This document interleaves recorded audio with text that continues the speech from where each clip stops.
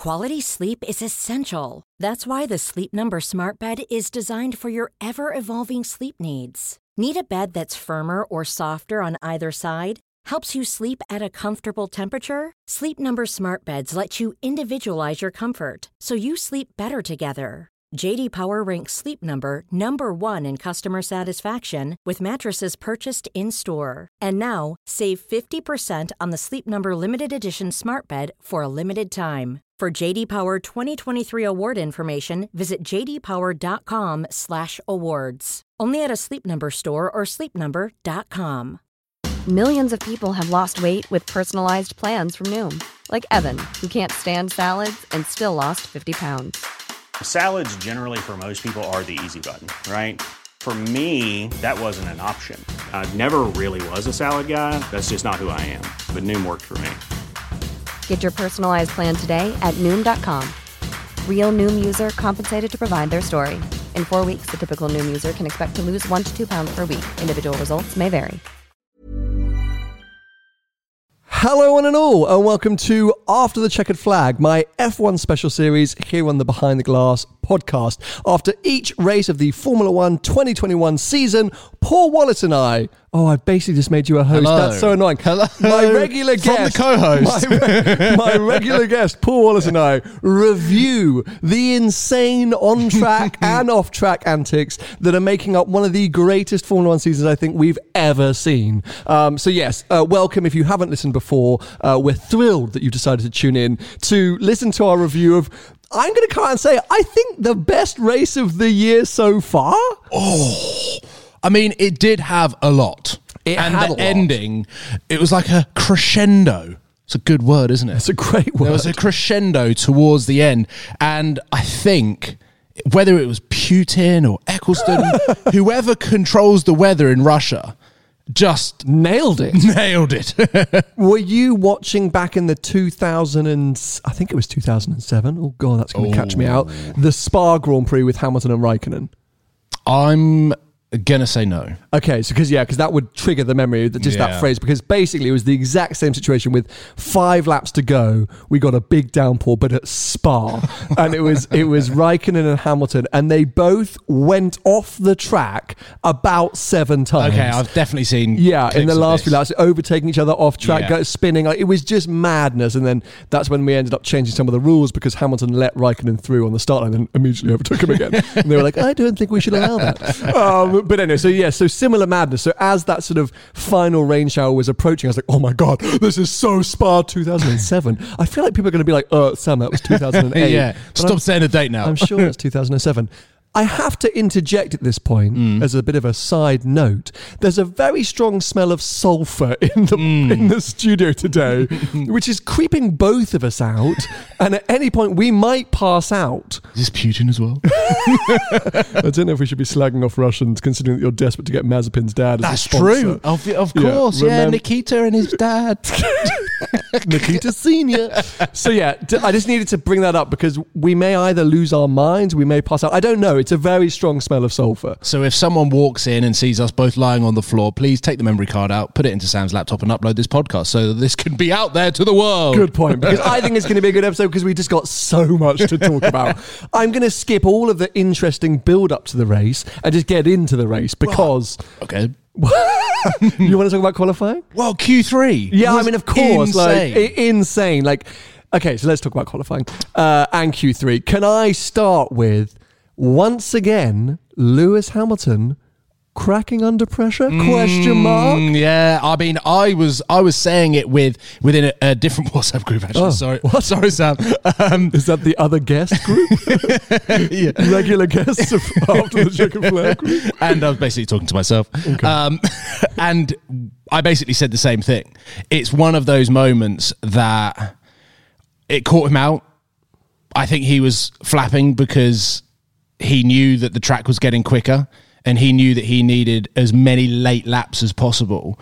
And yeah, from that moment of him hitting the pitch, you could hear it in his voice, even just into the radio check, that he was not in his calm and collected normal self, because he knew now everything was a race against time. Even his outlap needed to be faster than normal, whilst everyone was out and comfortable, up to temperature, and making those 2 hot laps work, because that was kind of the strategy for Q3 especially.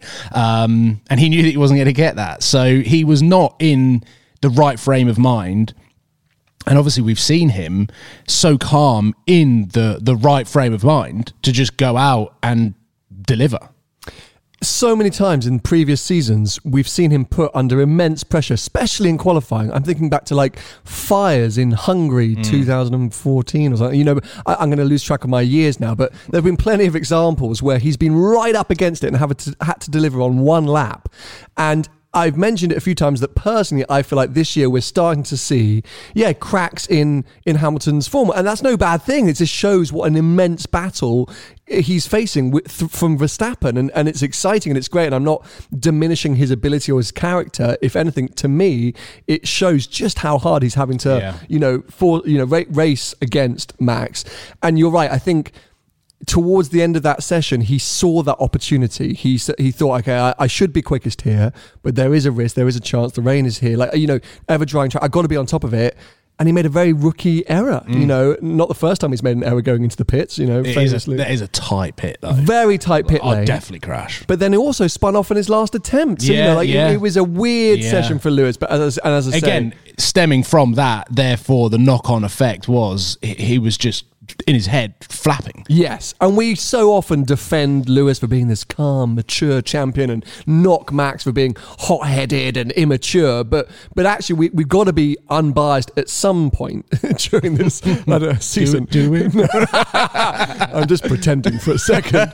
But, as I say, there are these moments where we've got to realise, yes, it got to him and the unflappable Lewis looked flapped. Even though Max was just not in the picture at all. It couldn't even have crossed Lewis's mind at all for the qualifying. The only thing was, I think, Lewis's experience. He knew what was happening and he needed that final second to cross the line to have the maximum capabilities of the track and obviously the warm tyres. It led to this ultimate grid, it really felt like 2024. Norris, Sainz, Russell. I mean, where was Charles Leclerc? Obviously had a lot of penalties, so wasn't taking part. But, it really did feel like a sort of a glimpse into the future, didn't it? And it was almost like old man Lewis in P4. Well, I said it, I think it was like within the first 10 laps of the race, now skipping to Sunday, when the top 10 was just such a bizarre order. We obviously didn't have Bottas, Verstappen or Leclerc in the top 10, and Lewis was down in P7, and the order of the drivers was just, I was just like, look at the top 10. So exciting. How right? bizarre, and what a great setup for obviously the race to come. So let's talk about Norris. I don't know whether we should talk about the end of Norris's race, but let's talk about him in general, because McLaren just like that needs a round of applause. Have you bought one yet? No, but did you see they actually launched a Ricciardo edition? No. Oh no, it's not even a joke. They launched in Australia a Ricciardo edition 720S. That's not even a joke. Oh my God. That's a thing now. I need to Google this after. I need to buy one. But will there be a Norris Arturo? But yeah, I mean, we sort of spoke about it after Monza. Obviously great to see this turn in form from McLaren, them to be right at the front like this. And we felt that in Monza they had the pace to win that race outright. But we did question whether maybe Norris could have overtaken Ricciardo and actually maybe was the rightful winner for McLaren across the season. Yes. But here was his another chance for him to show what he can do. And he went out and got pole and really should have won the race. It was definitely their race to lose. From about 10 laps to go. And I think, in my mind, I should have felt like Lewis was probably going to overtake him because of the pace at which he caught Norris in the dry. But when he got to that famous F1 1.5 seconds, it did start to kind of nullify a bit. And well, if anything, Norris was definitely conserving his tyres because there was purple sectors and Norris was, I wouldn't say driving off into the distance, but I was keeping track of that 1.5 and then it went to 1.6, went to 1.8, then it came down to 1.7, then it went back to 1.8. So, and Lewis said it in the post-race interviews, he wasn't that sure whether he was going to get him. Yeah. And I think Norris was confident. If that rain hadn't come, he would have been able to have fended off Lewis for the rest of the And I think race. he would have really fought it. And I think Lewis, being in the championship mindset that he is, would have thought, actually, maybe if he'd gone for a lunge and it hadn't come off, I'll take the second. Verstappen was P7, I think. I know, P8. and going backwards. Yeah. So there's so much to unpack in this race. But yeah, that was my kind of thing. So an amazing job by Lando. Just continuing to deliver this season in that car. And you do feel like the win might come this year. I don't know.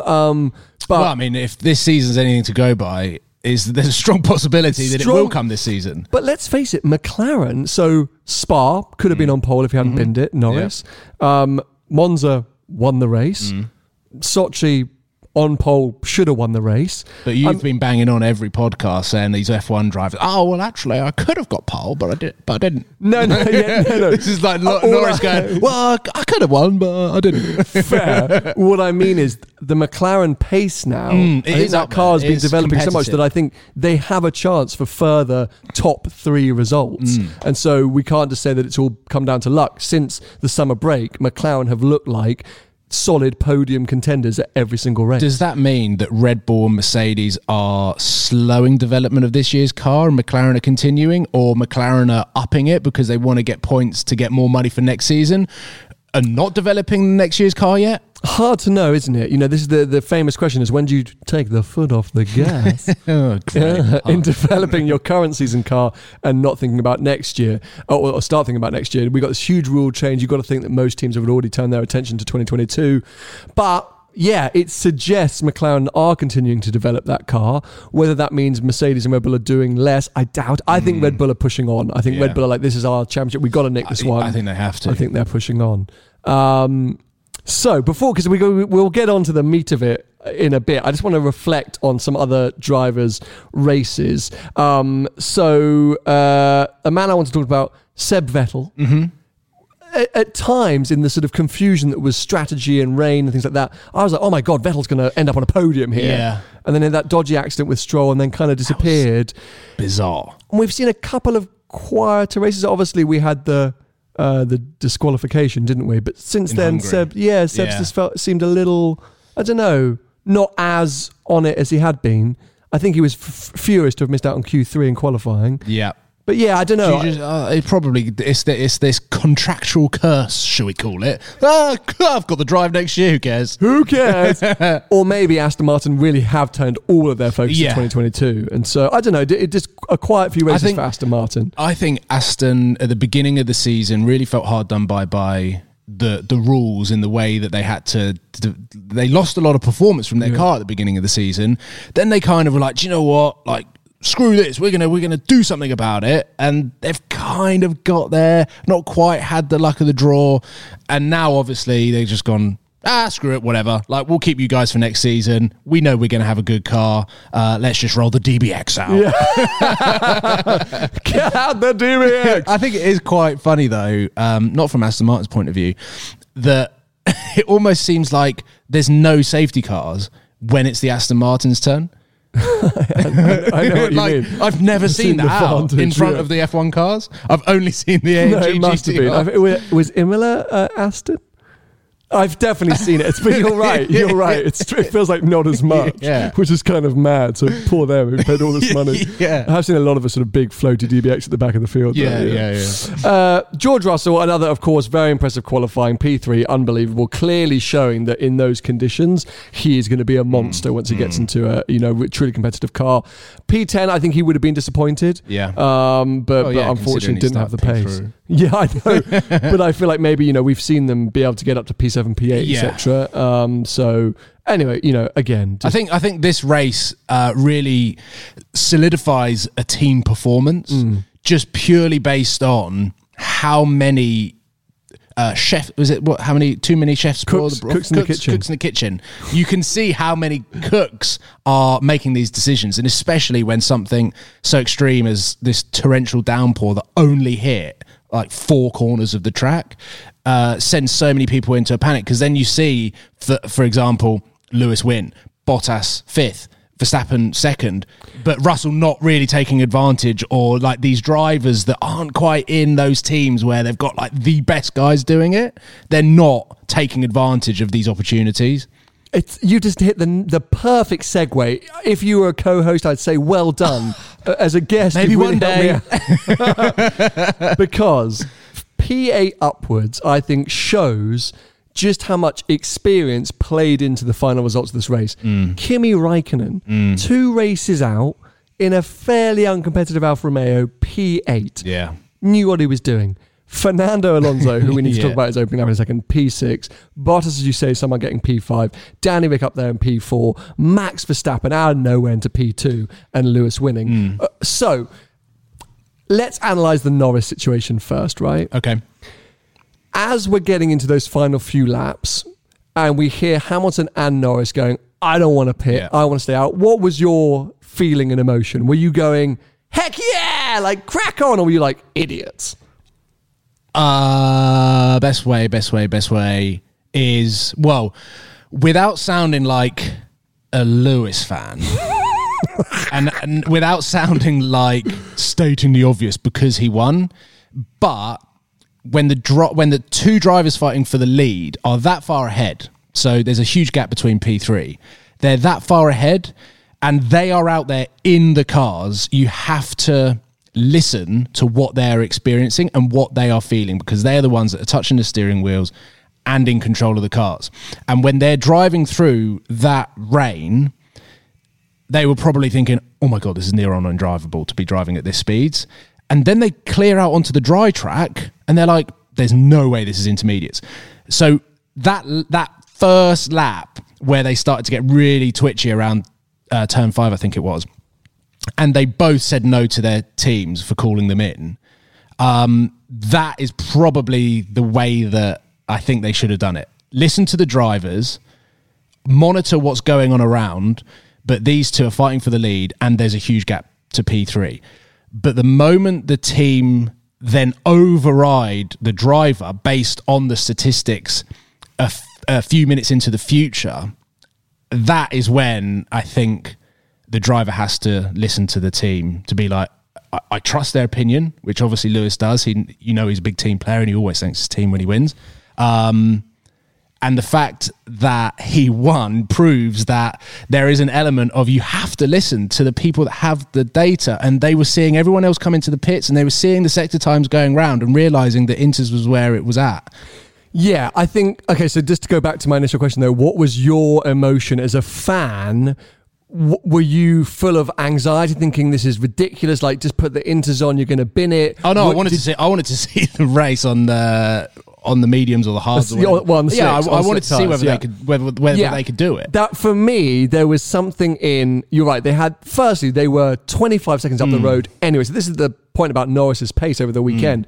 You know, those 2 were kind of in a league of their own towards the end of the race in the dry, and then when they were so close, and you could see they were both so caught up in this battle, and the rain starts coming down, but both of them like, screw it, leave it to us, and we can do it. I was like, hells yeah, because whatever the result, it will be a Rosberg Hamilton Bahrain 2014, like high fives and hugging, because what a thing to get through. And I kind of wanted that for both of them, and I didn't really care who won. It was going to be just, as I say, Spa 2007. I didn't care who won. I thought they were going to go off and on and overtake and spin. And I just thought it was going to be amazing. I was like, you go do it whilst everyone else pussies out for Inters. Yeah. But, so hindsight is a beautiful thing, right?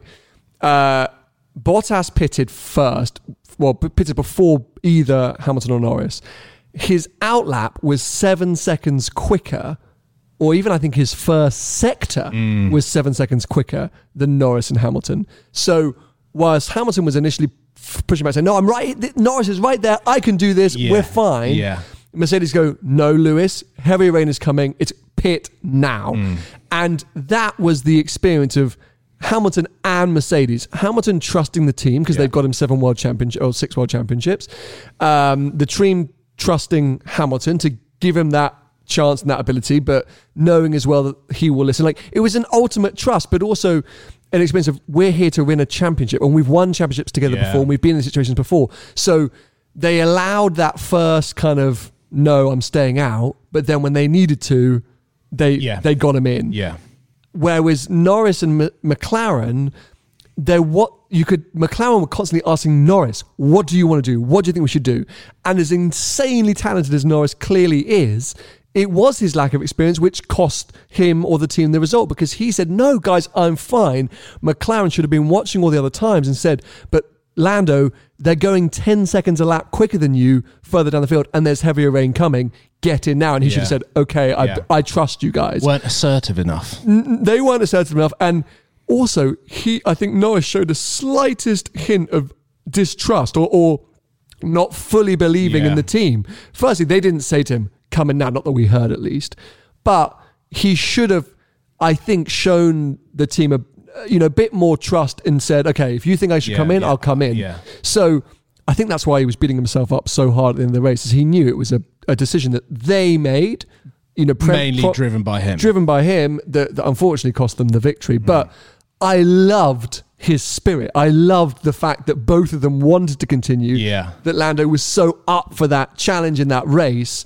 So I should have really applauded it, but I'm also a bit like, it showed, because as I say, the fact that you've got Bottas, Alonso, Raikkonen all coming through at the end, and Verstappen with Red Bull having that trust, picking out the strategy when it mattered, that's what got the results. So, yeah, it's a, what's it called, bittersweet? Yeah, bittersweet with Lando. Like, I don't want him to lose that. I don't want him to lose that fighting spirit. But to win races and championships, they'll have to mature again. Like they did, 10 years ago, wouldn't have been the same thing. Yeah. Although, 2007, that is how Hamilton lost the championship. They left him out on tyres for too long and they disintegrated, and then he came into the pits and crashed. So it's not a completely unheard of thing from McLaren. But yeah, they're going to have to figure that out, I think, to really be up there fighting for the victory. My favourite part of the race was, I can't remember exactly when it was, but we'd seen so many graphics of rain coming in off the coast. And there was so much emphasis on how the weather could change and affect this race. And then as the rain started to come in, you heard, I think, was it Ocon or someone said, drizzle, like it's coming. Yeah. There was like this anticipation. Then Russell was like, it's definitely Inters. And we're like, what? Out of nowhere. It looks dry. Yeah. And then it cuts to this scene where you can just see the spray and these cars, the drivers wrestling these cars to get around the corners. Oh my God. It's happening. And then when they were going down the back straight, I'm going to call it, is it the second DRS zone? Yep. I couldn't believe how much faith and trust they had in themselves and in the cars to still be going that fast when the track was slippery, when their tyres were wet, they were losing temperature. And I was in awe of their ability.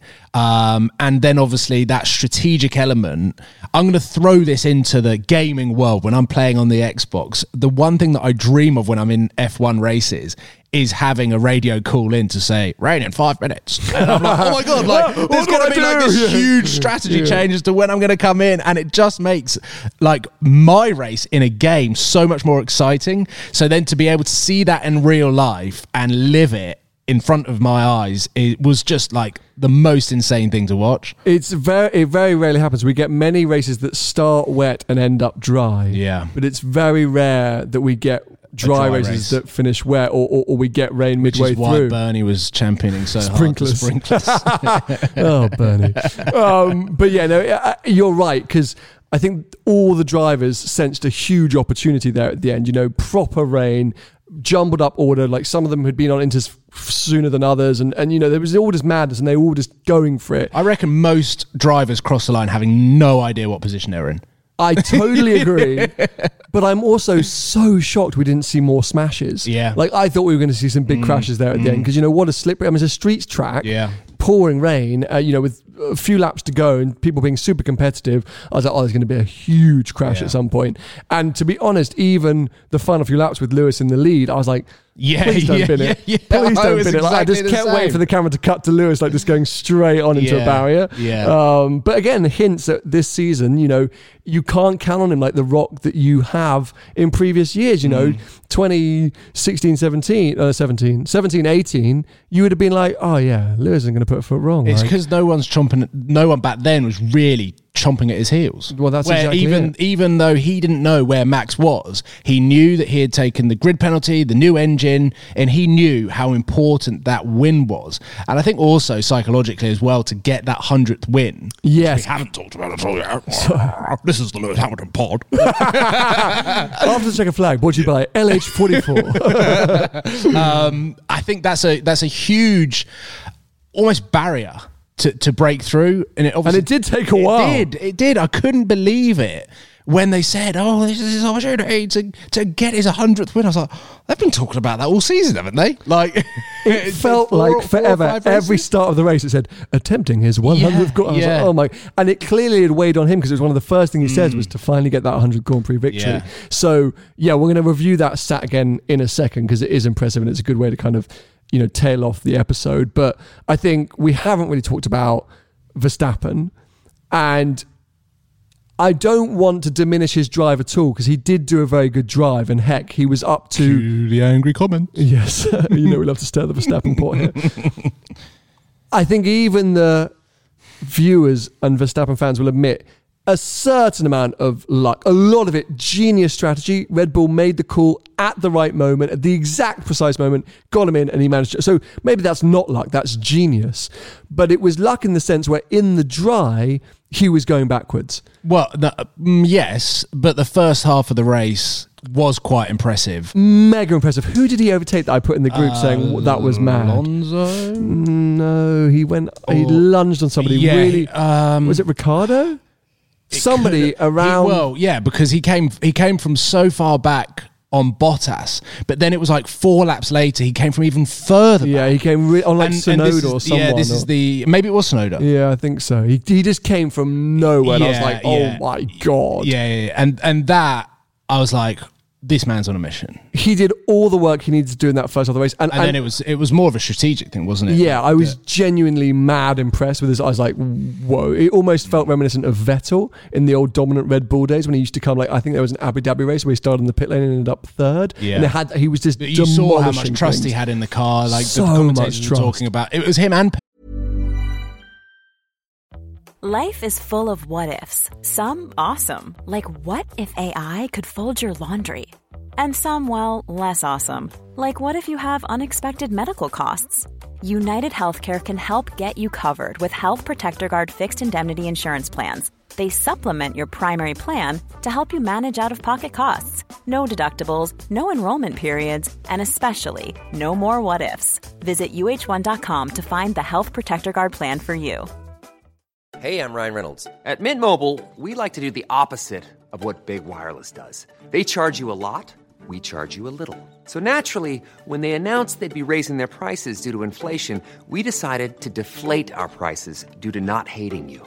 That's right. We're cutting the price of Mint Unlimited from $30 a month to just $15 a month. Give it a try at mintmobile.com/switch. $45 up front for 3 months plus taxes and fees. Promo rate for new customers for limited time. Unlimited more than 40 gigabytes per month slows. Full terms at mintmobile.com. Cool fact, a crocodile can't stick out its tongue. Also, you can get health insurance for a month or just under a year in some states. United Healthcare short-term insurance plans, underwritten by Golden Rule Insurance Company, offer flexible, budget-friendly coverage for you. Learn more at uh1.com. Perez, really. Like, You're right. It was that Late same on the corner, brakes. but it was where Albon kept lunging. Do you remember? It was just like, oh, who's this kid? The Red Bull just clearly really He's like suits that just corner. entered the DRS zone and lunging them already.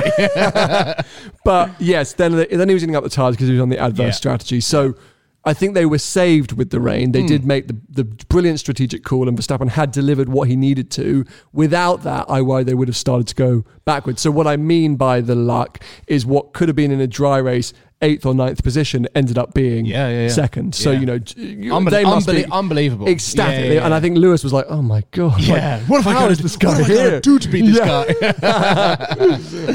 So before we touch on the 100 Grand Prix victories, can we talk about Jimmy Alfonso, Fernando Alonso? Yeah. Because this guy, okay, so firstly, can we sadly admit he's starting to look a little bit like the Alonso of old.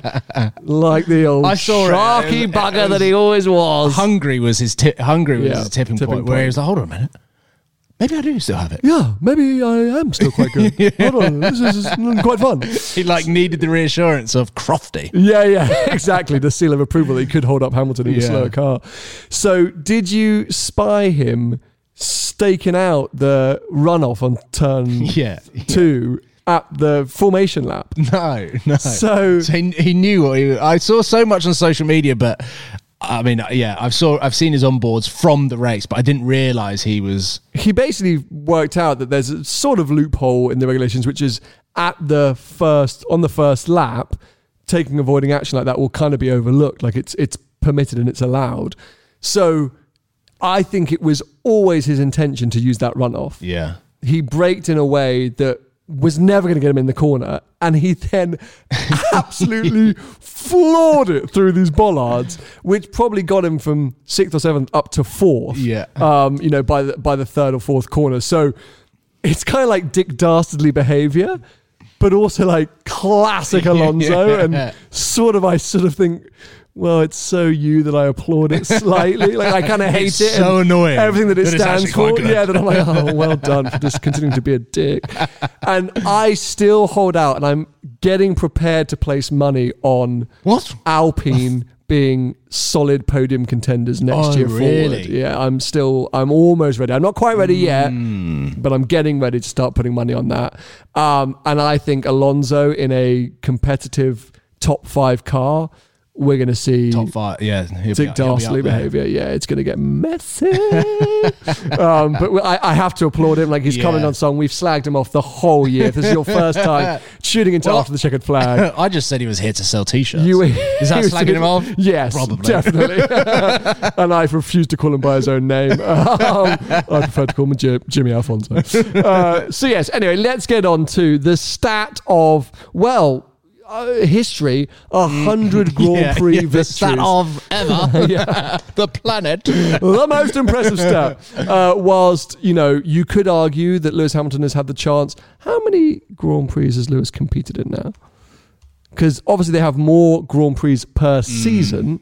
But I want to know. I was having this conversation with someone at a wedding I was at recently, because we were basically saying you just can't compare the top drivers of different eras. Yeah. Because you go down the statistical route, and they were collecting 10 points for a win. Lewis was collecting 25 points for a win. They're now having 25 races in a season rather than 9. And sometimes they weren't competing because they'd had too many cigarettes. And this time they were out because of COVID. And you go down the car route and be like, well, they've got faster cars now. But yeah, back then it was a manual, so there's much more car control. And you just can't compare. Just appreciate that they've all existed. Yes, in different areas. And what I loved was, I was listening to some kind of interview. Maybe this was an interview with Jock Clear, I think, on the F1 podcast. Who was F1 podcast? No, there's another one. I've heard. What? I don't know. He was Villeneuve's race engineer back in 97. He was Schumacher's race engineer at Mercedes, Jenson Button. He's been around the block for a while. Knows a thing or two. Definitely knows a thing or two. And he's now at Ferrari. But he was saying, the only thing which you could say is, would those old drivers be good today? Yes, because they were the best of their day as raw natural drivers, and therefore they would have applied themselves to be the best in this day and age. So when Schumacher turned up, he introduced a whole new era of fitness. And so all the other drivers went, I've got to be fit now. So if Senna had started at the same time as Schumacher or just after, he would have gone, well, I need to get to that fitness level.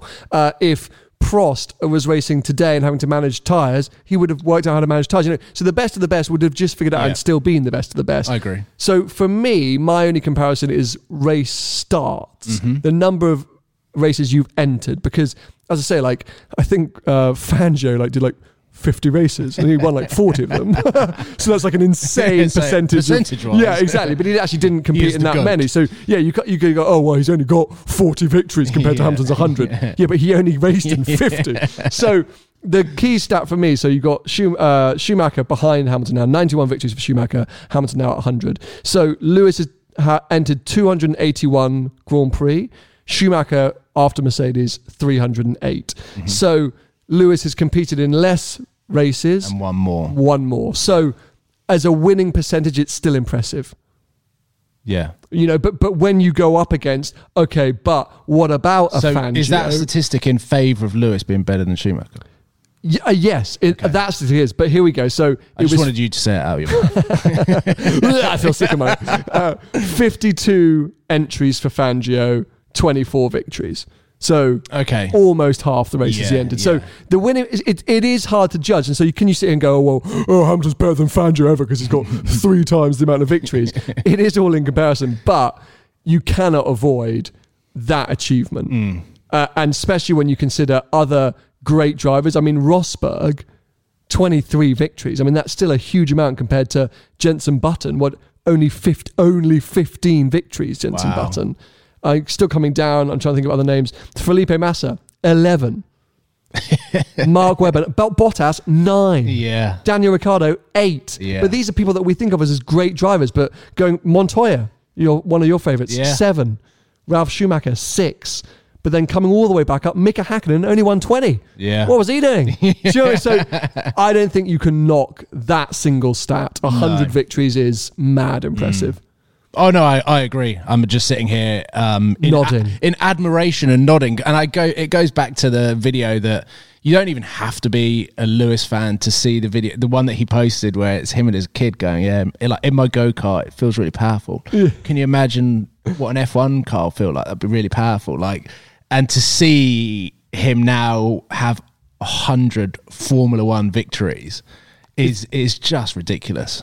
I think had a Max Verstappen stat. Yeah, he's won 17 races out of 134 starts. So, well, that ratio is nowhere near Lewis's. Absolutely not. And a lot of people say, "Oh, well, Lewis has always been in a competitive car."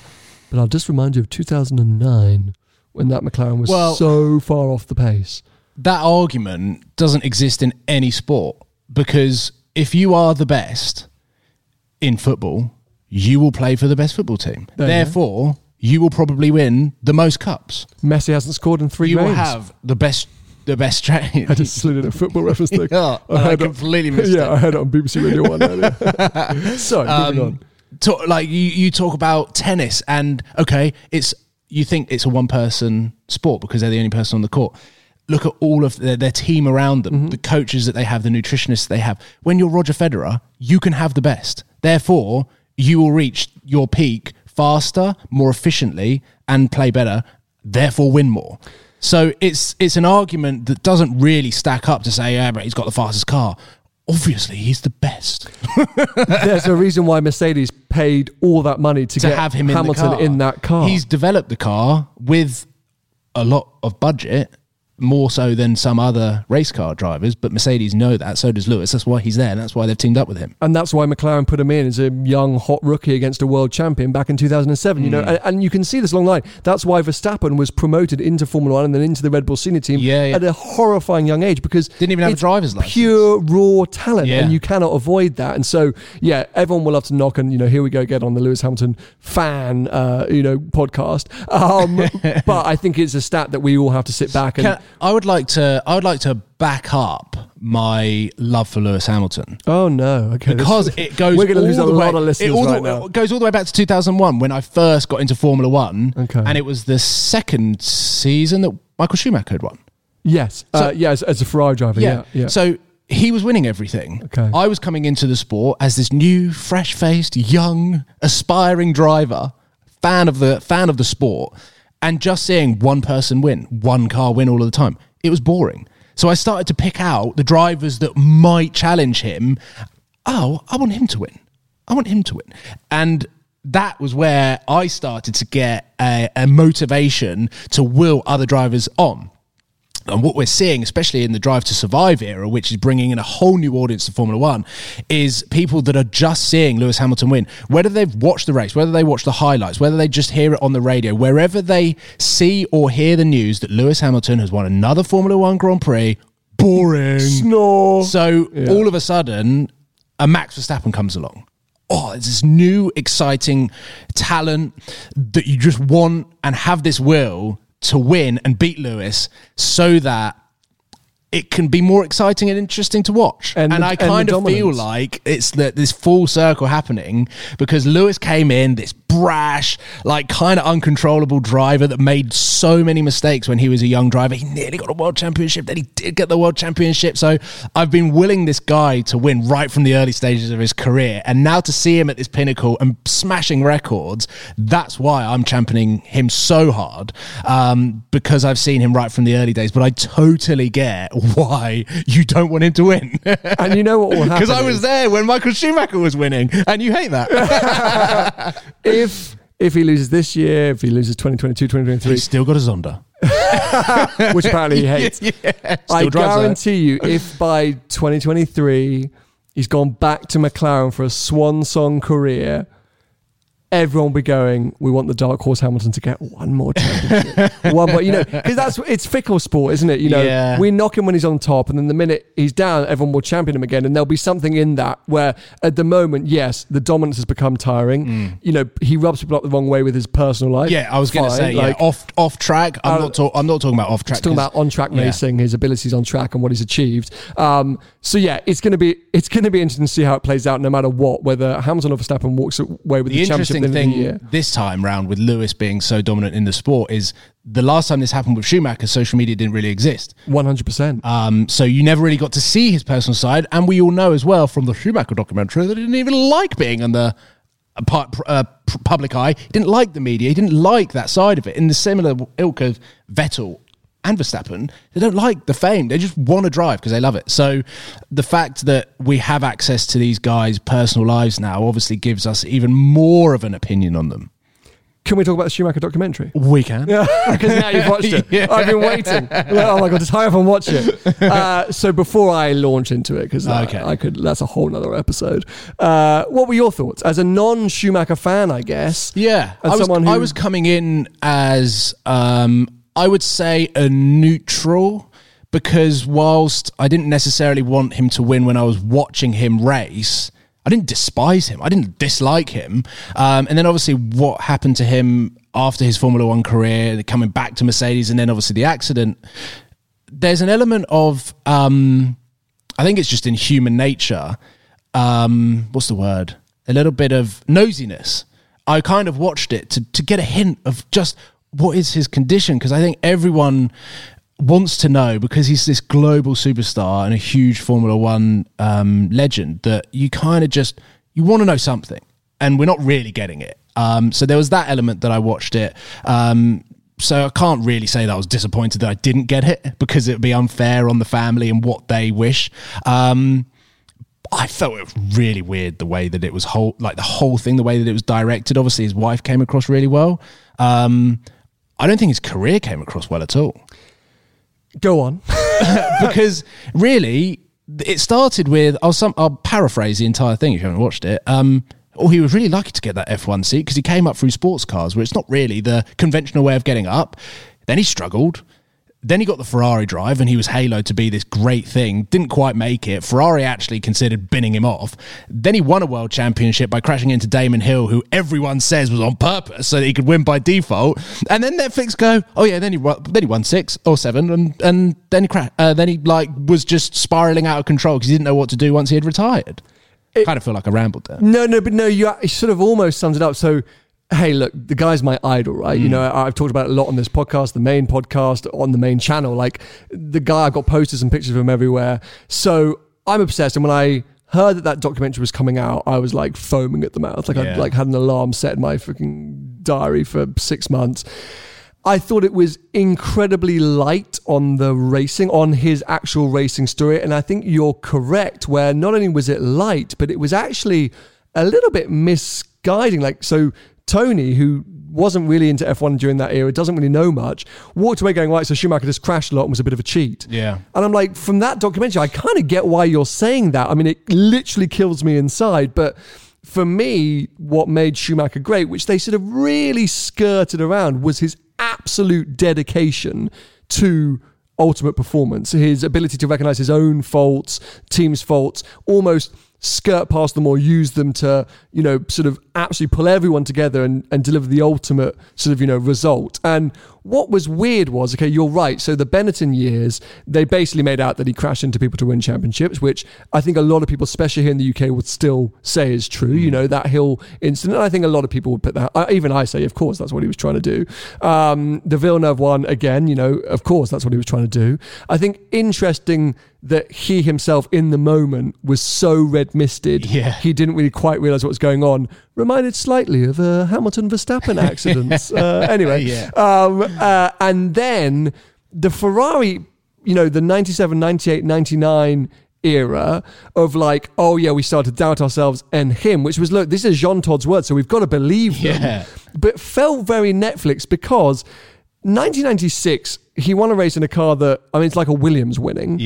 Then 97, he lost in the final round because he tried to crash into Villeneuve. So, I mean, he lost by 1 point and was disqualified. I mean, he was literally lost in the final race. I can't believe he actually got disqualified from the whole season. Yeah. So, like, he coulda, shoulda, woulda. 98, exact same thing, loses it in the final race due to a tyre blowout. 99, breaks both his legs, comes back, basically wins the first race back from 6 months out. And then 2000 wins the championship. And Netflix were like, oh, the dark period of Ferrari when everyone was doubting him, going, oh, they're not going to... Is he the driver for us? I was like, what the heck? And then you're right. Then it gets into his dominant era, which not only was like the testament to his character and what he had achieved, and with some interesting years, they basically don't talk about it. And when they do talk about it, they show clips of Rubens Barrichello. I was like, that's not even Schumacher. It was almost like, yeah, you know what happens next. Yeah, everyone knows about that part. It was kind of boring. And then you're right, there's like, oh, and then he just, you know, got really bored, didn't know what to do with himself, came back, and like, it was a bit of a failure, but it was good that he came back. And like, which I will pump it again, the Brackley Boys episodes of the F1 podcast, unbelievable, and the fact of what they talk about, what Schumacher gave to that Mercedes team, fascinating. You're right, Corinna, the wife, came across very, very well. The last 10 minutes killed me, I think, you know, on a human level.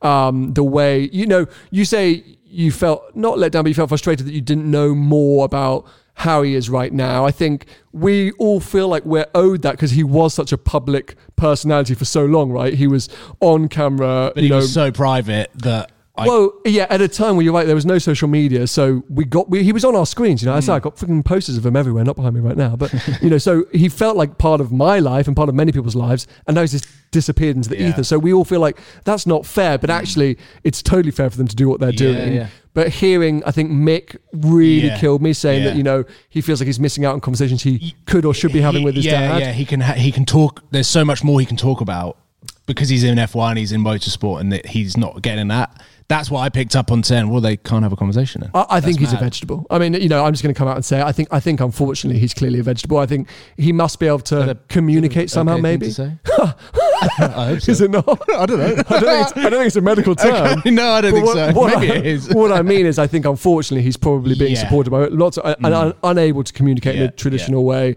I'm sure he's probably fairly unrecognizable, and that's horrific to think about and must be appalling for them. But I thought amazing what she said, that she can't turn around and say, why us? I thought that was incredibly selfless of her to say. And I think, really painful to hear Mick's words about it. But I was left disappointed by the documentary. I did. There was a couple of things that I picked up on. The first being, Ralph and Michael obviously had very similar upbringings. There was very similar stories that Ralph was talking about where they would go through the tyre bin and they'd pick up these old burnt out tyres and then they'd go and win races on them, or they'd go and pick up the old used slicks, and it was raining but they couldn't afford them.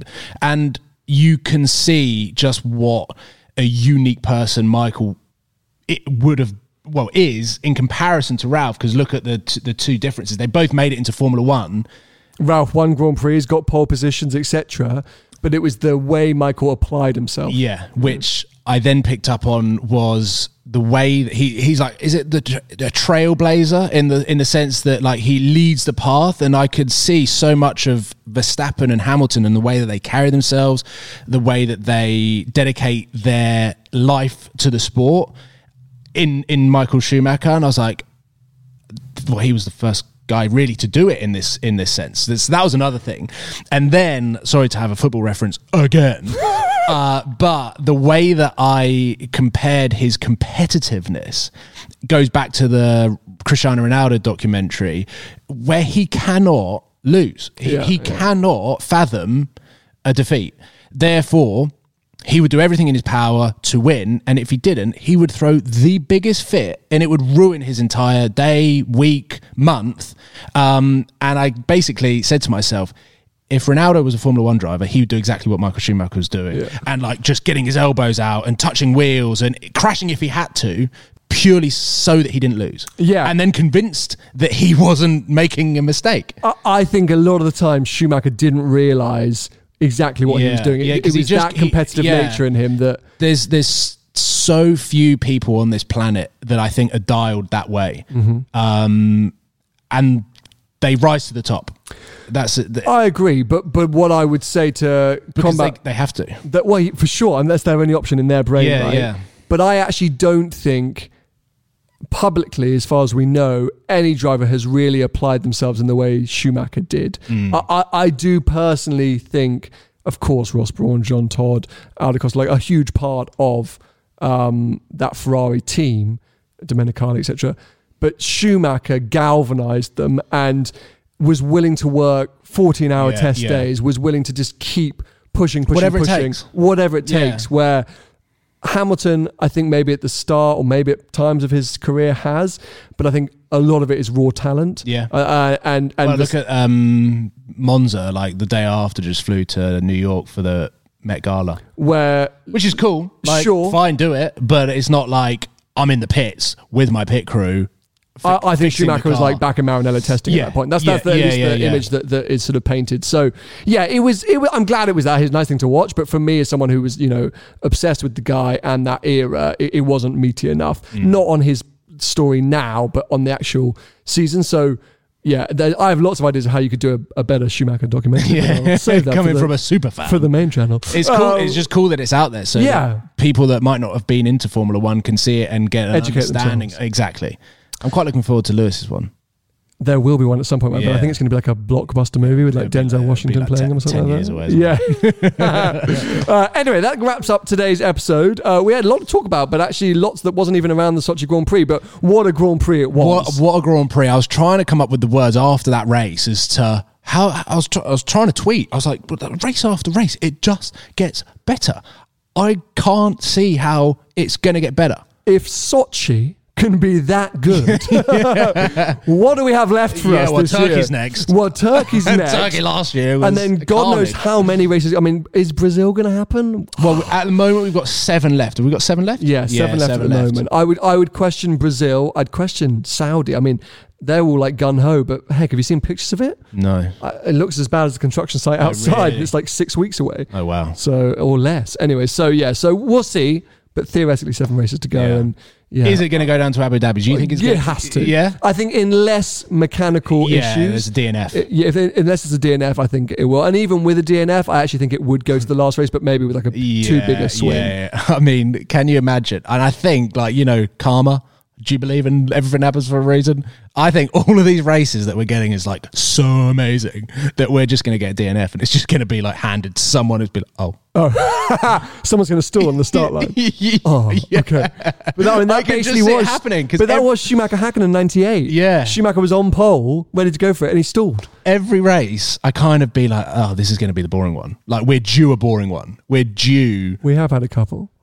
Dutch but like the seasons prior to this, it's been like half of them. Yeah. Like Good point. So, this season, as it being the climax to all of the regulations that we've had, I don't know. Like I'm just getting nervous now with the races that we've got left. Obviously, there'll be some boring ones. Yeah, I know, it's but like I just don't want that to have an impact on how close the championship is. Fair. I want it to go to Abu Dhabi, and it's like whoever wins.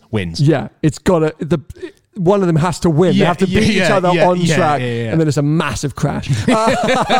Anyway, I'm not going to say too much, but the next episode, which will be reacting to the Turkish Grand Prix, will not be filmed in this studio. So we're going to say for now. More information coming on the main podcast in a few days' time. So if you don't listen to the main show, that would be odd. Maybe there are people who just listen to After Check of the Flag. Yeah. There's another series that I do called Behind the Glass with Tony from Global Car Sales. Check it out. But yeah, if you've enjoyed this episode, if you're excited for us to react to further Grand Prix, subscribe now, turn on notifications so don't miss those future episodes. If you want to follow Paul, he's at Wallace PJW. Paul, the co-host? Paul, the constant guest.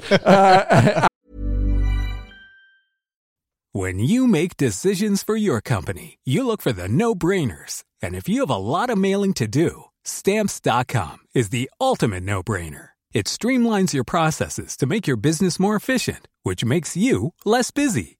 Mail checks, invoices, legal documents, and everything you need to keep your business running with Stamps.com. Seamlessly connect with every major marketplace and shopping cart. Schedule package pickups and see your cheapest and fastest shipping options from different carriers, with rates up to 89% off USPS and UPS rates. And with the Stamps.com mobile app, you can take care of mailing and shipping wherever you are. Make the same no-brainer decision as over 1 million other businesses with Stamps.com. Sign up with code PROGRAM for a 4-week trial, plus free postage and a free digital scale. No long-term commitments or contracts.